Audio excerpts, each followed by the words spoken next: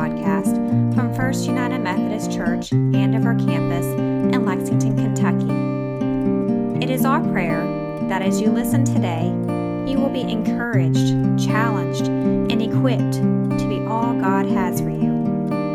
We invite you to join us for worship on Sunday mornings at either 8:30 or 11 o'clock a.m. at our Todd's Road campus near the Hamburg area of Lexington. And now, may you be blessed as we give our attention to the reading of God's Word.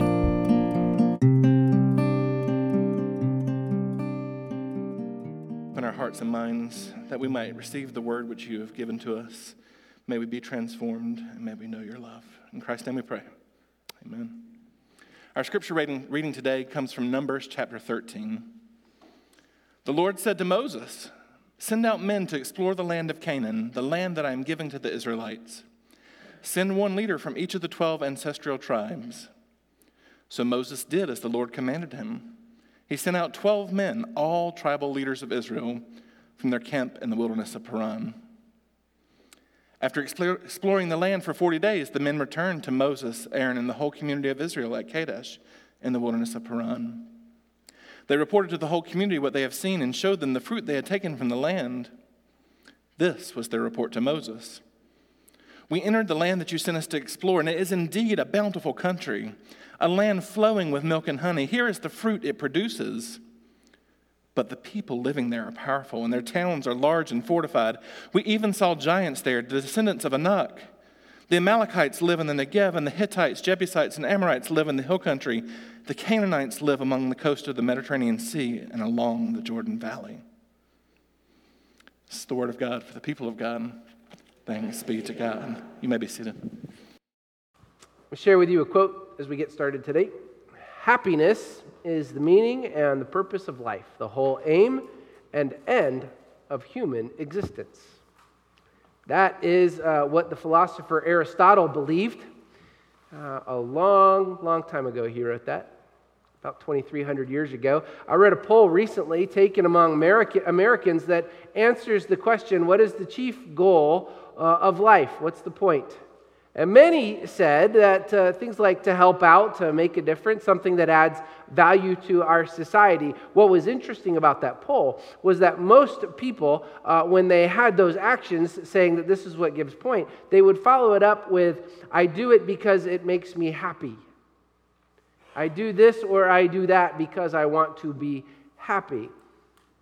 Now, let me share another story. In 1946, there was a little book that was published and it has been on the top 10 most influential books pretty much ever since. It was written in 9 days. It has sold over 10 million copies, and it has been translated in over 24 languages. The book is titled Man's Search for Meaning, and was written by Viktor Frankl. Anybody know Viktor Frankl? Frankl was placed in a Nazi concentration camp in 1942, where he stayed until the camp was liberated 3 years later. While he was imprisoned, most all of his family perished at the hands of the Nazis, including his pregnant wife. Frankl was a trained psychiatrist before, a neurologist before he went into the concentration camps, and while he was there, he put to work his story, his background. He watched fellow inmates, and he realized as he explored and shared life with them that there was a huge difference between those who lived and those who died in the concentration camp.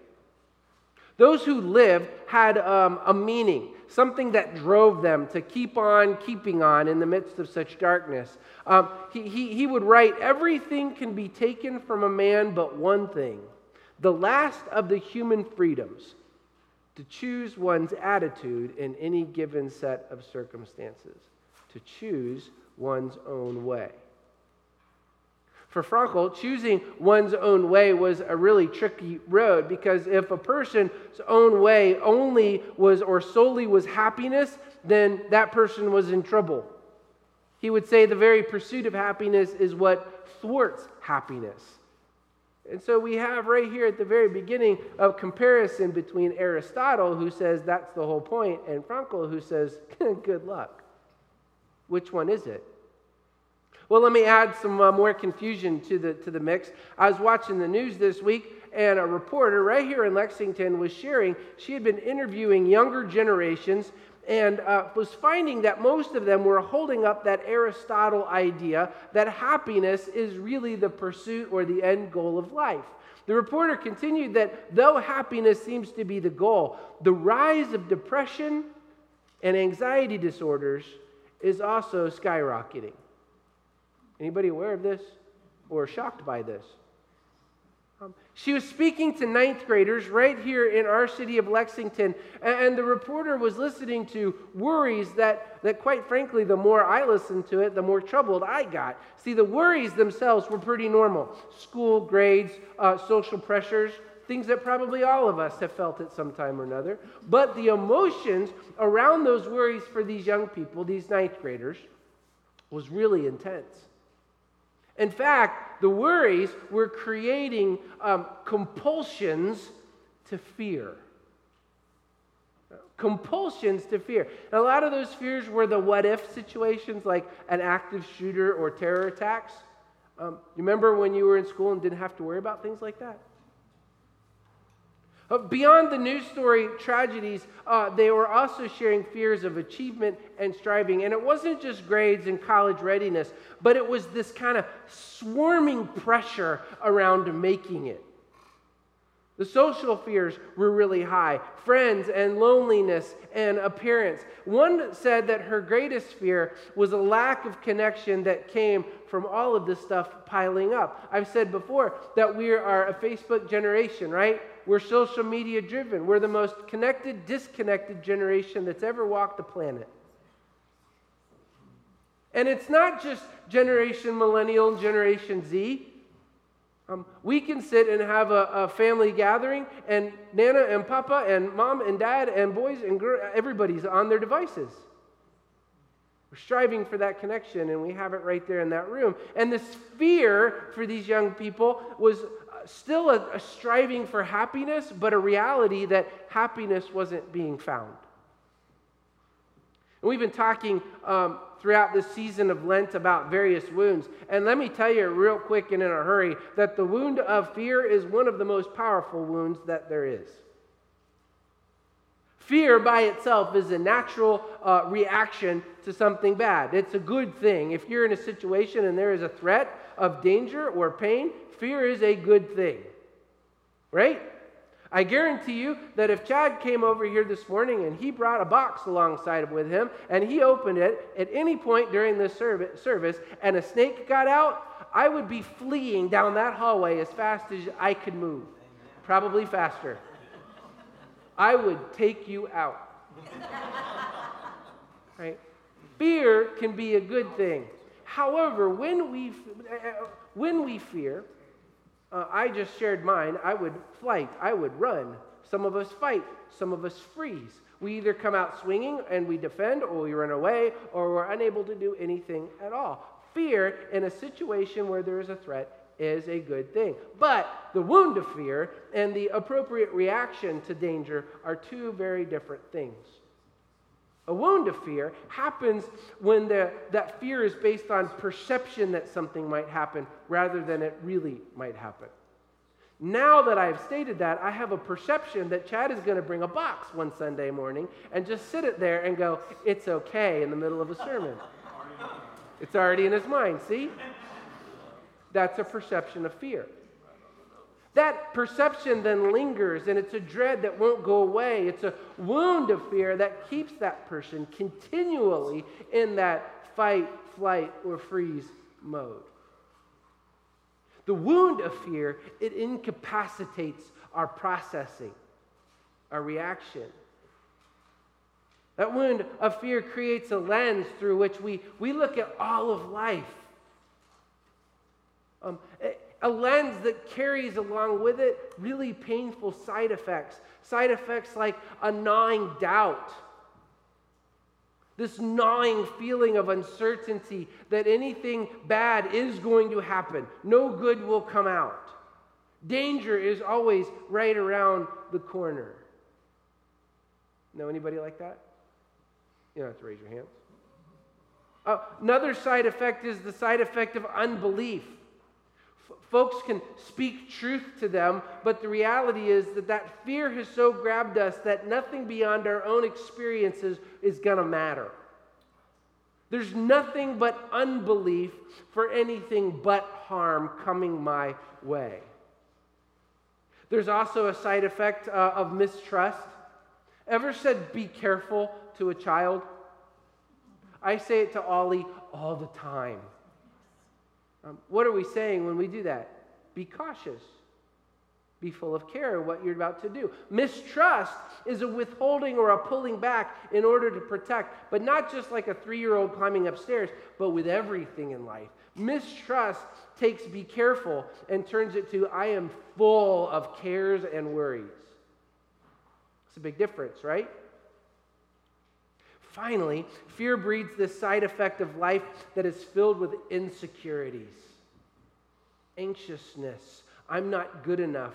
I'm never going to be enough. I can't be accepted. I can't ever be embraced. And insecurity locks us up inside of a cocoon. It longs for connection, but it fosters this isolation, this escapism from all things that could do greater harm. And we find those greater harms everywhere we look. Now, these side effects of fear, they translate to all of our relationships. They also translate to our relationship going with God. For example, when God doesn't move and we don't experience God's presence or power, then mistrust and doubt and insecurity, they flood our lives. And in those places, God becomes little more than some kind of ideology or some distant being who's very different from the God that we meet in our scriptures. God isn't really personally involved with us. He doesn't really care for us. God is little more than a story in an old book. That's what fear tends to do to us.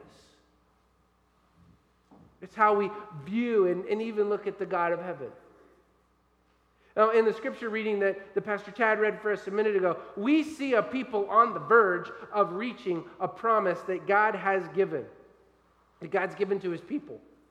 Israel had been enslaved, right? They had lost their identity as humans. That's what enslavement does. Reduces you from person to object. And God redeems them, and he ransoms them from their captives. He leads them. He provides for them. He invites them to be human again. To be more than creatures, but to be his children. And God names them, and God gives them this identity on Mount Sinai. He gives them the law that is meant to show the world purpose. They get to the very edge of the promise, a land flowing with milk and honey. And if you're a VeggieTale fan, it sounds sticky, right? It still makes me laugh every time I think about it. Nobody ever heard that in the VeggieTales? It's just me? Wow, y'all need to... They're on the rack out here, okay? Go rent one. Moses sends the 12 spies into this land to go bring a report. Have you ever thought that sometimes having information is a bad idea? Anybody, or just me? Are you asleep? Is this thing on? Are you there? Sometimes I wonder if having information is good or bad, and this group comes back with all kinds of information that ends up confusing everybody. The land is rich, it is bountiful, it is amazing, it has grapes the size of baseballs, it's like heaven on earth. It is also inhabited by some pretty big folk. They are large, they are fortified, and they are strong. And as the report is shared, 10 of the spies are so overcome by their own words, by their own information, that they share things like, we'll be like bugs to them. Do you hear the insecurity? We can't overcome them. Unbelief. That quickly becomes mistrust. Why did God bring us here but to just squash us? And from there, the murmurs of doubt make their way through the entire people, and fear seizes and it grips hearts. Some want to run. Some are just frozen. 2 of them want to fight. Joshua and Caleb try and remind the people what God has done, of who God is. And God's provided in the wilderness meat and water and bread. And God was with them in previous battles. And God rescued them in Egypt when they were at the sea. They are prepared for this. The two have a significant different point of view than the others, don't they? They're standing on a ladder and they're looking at something. What are they looking at? They're looking at God rather than looking at self. See, that's really what fear does.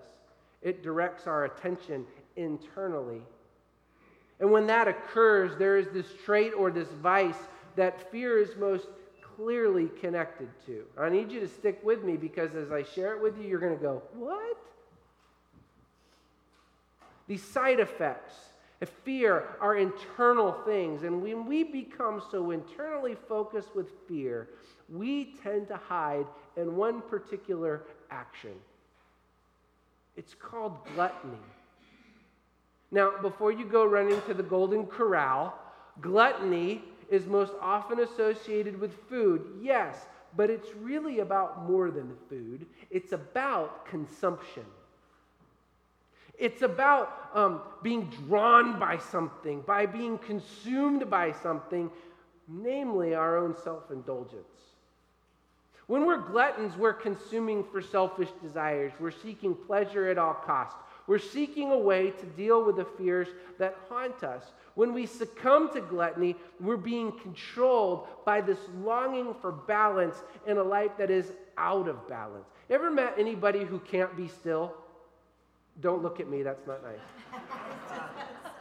No, I don't mean like the attention ADHD kind of thing. I mean the person who can't be still because if they're still, they're going to have all of those things come running up into their mind, their loneliness, their fear, their anxieties, their worries.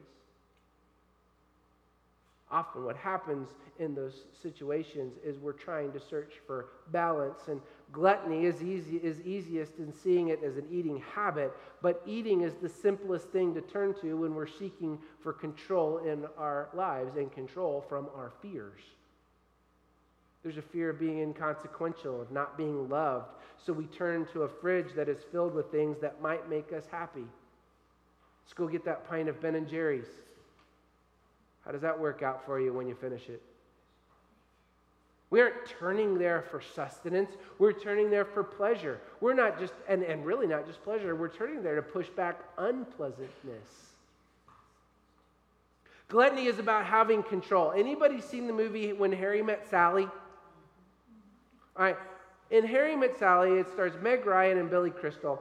They go on this kind of cross-the-country tour, and they go into a restaurant, and Meg Ryan's character, she orders a salad in a very specific way. Those of you seen it, you remember? I want this salad, but I want the dressing on the side, and I want this over here, and I want this put over on this part of the plate, but I only wanted this, and if you can't do that, then I want this whole other meal, this whole other entree, but I only want it on this bread, and I only have to have it cut this certain way. And you know what that's called? Gluttony.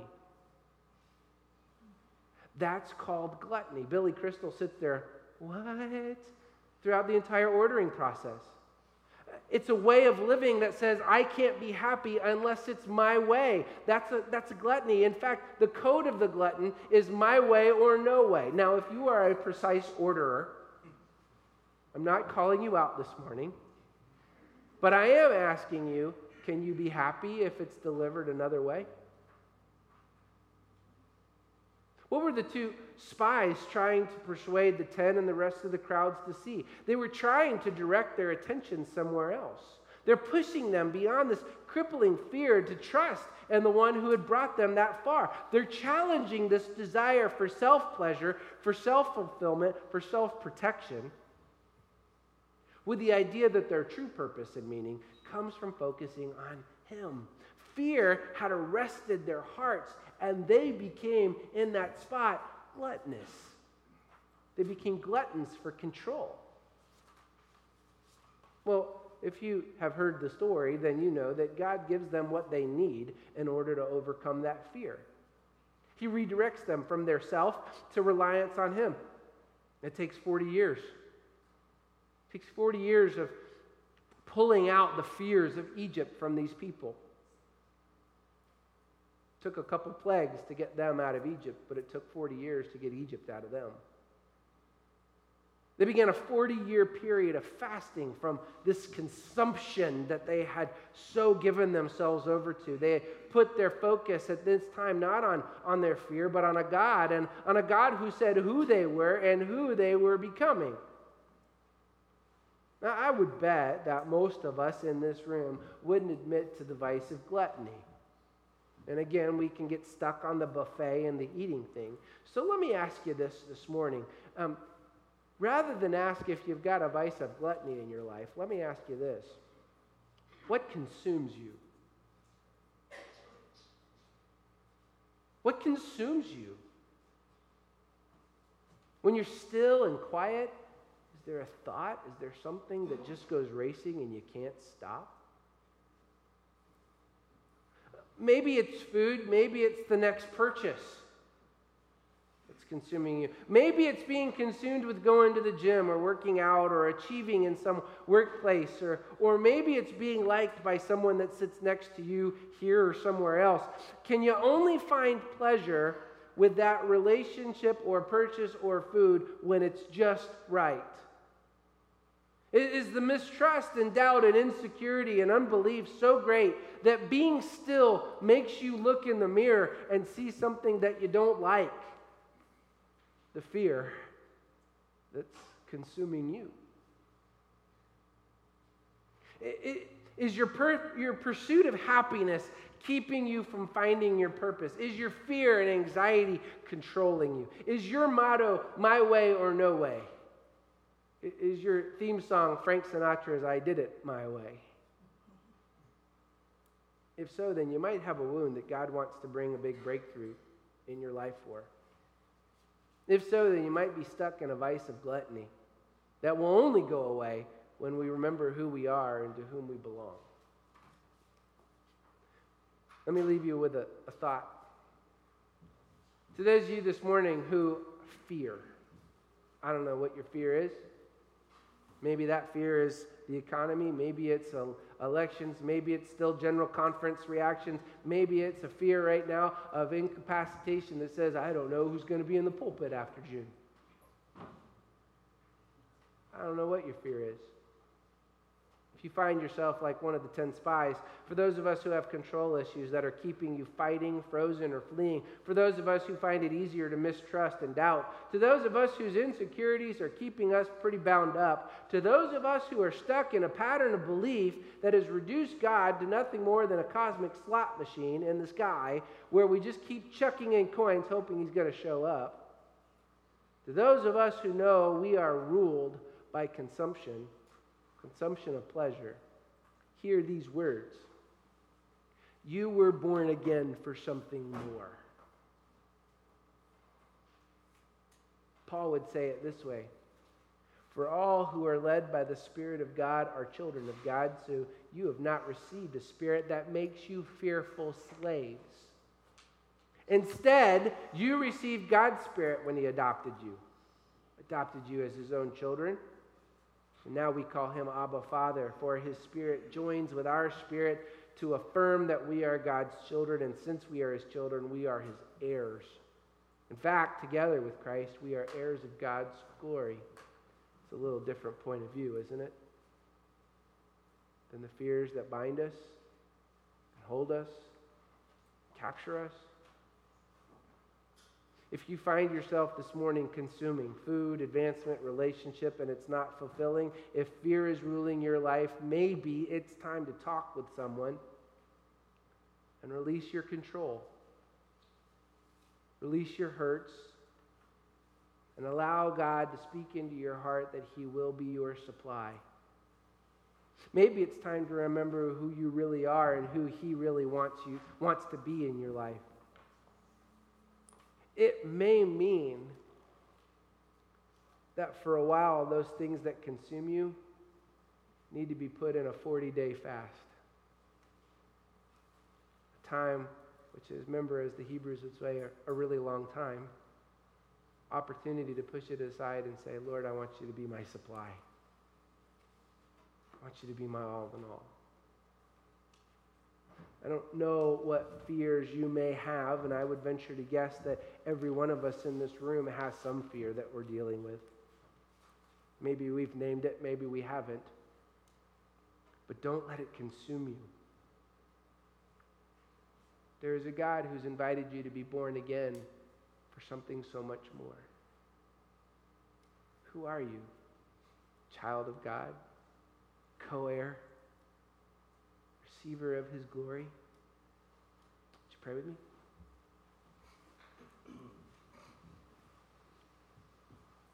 Gracious, loving God, we thank you. We thank you for this word, for this strange approach to looking at this vice. It's really easy, Lord, to look at the comic books and to see our pop culture tell us what gluttony is. But it's more than just the buffet at the Golden Corral. It is a consumption that drives so very many of us. It's a consumption that opens us up to this wound of fear that grips us, holds us back, keeps us from being who you've created us to be. And so, Lord, this morning, I ask that your Spirit would come and speak freedom over those of us who are so consumed this morning.